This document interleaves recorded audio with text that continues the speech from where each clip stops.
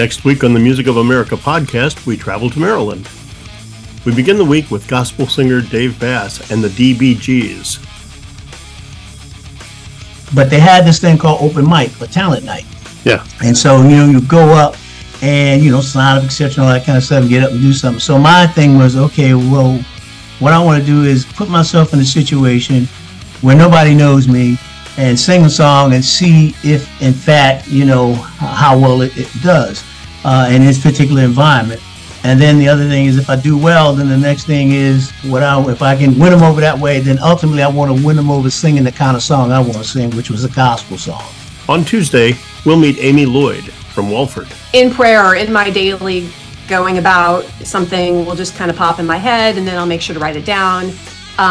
That sometimes happens less than I'd like it to. I was one of those songwriters where I've listened to, I think I listened to, was it Beautiful Ammunition from Indiana? I listened to their show, and this guy's talking about how he has hundreds of songs all the time.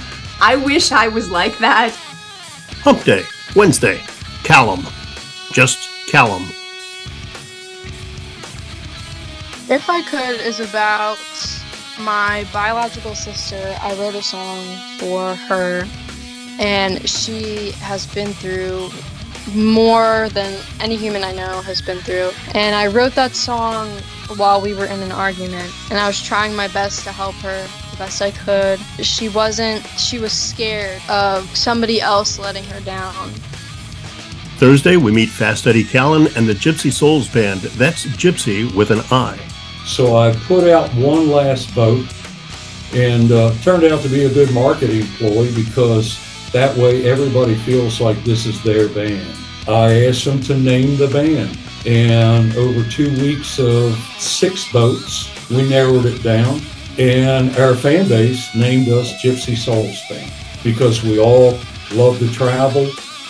We've all been in traveling bands. Mm-hmm. The passion for the music is in our souls, and to most of our audience, it just made sense. Friday ends our Maryland journey with the Vacant City Drifters. I quickly got into all the classic rock stuff of the time, Richie Blackmore and Carlos Santana and all that.